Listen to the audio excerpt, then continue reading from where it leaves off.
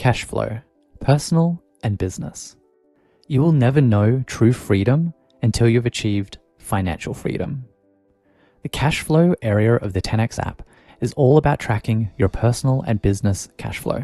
We will mix in important pieces of financial education so that more entrepreneurs can level up their financial IQ, gaining a clearer understanding of financial fundamentals, like income versus expenses, assets versus liabilities, business versus personal tax.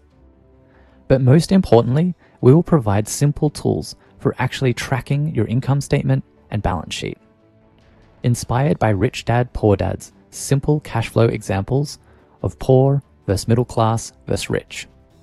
So for a poor cash flow, it's your money comes straight from your job as income and then out through your expenses. And for the middle class, your job brings you in income, which then flows through liabilities like mortgage and car loans and then into your expenses, and it's gone. And then for the rich, your assets are providing that stream of income, which then gets reinvested into more and more assets. The 10x goal is for you to escape the rat race by having passive income assets exceeding your expenses. We also understand that money can be a socially sensitive topic, so this data is private by default. But for the more adventurous among us, you can choose to opt in to partial transparency or even full transparency.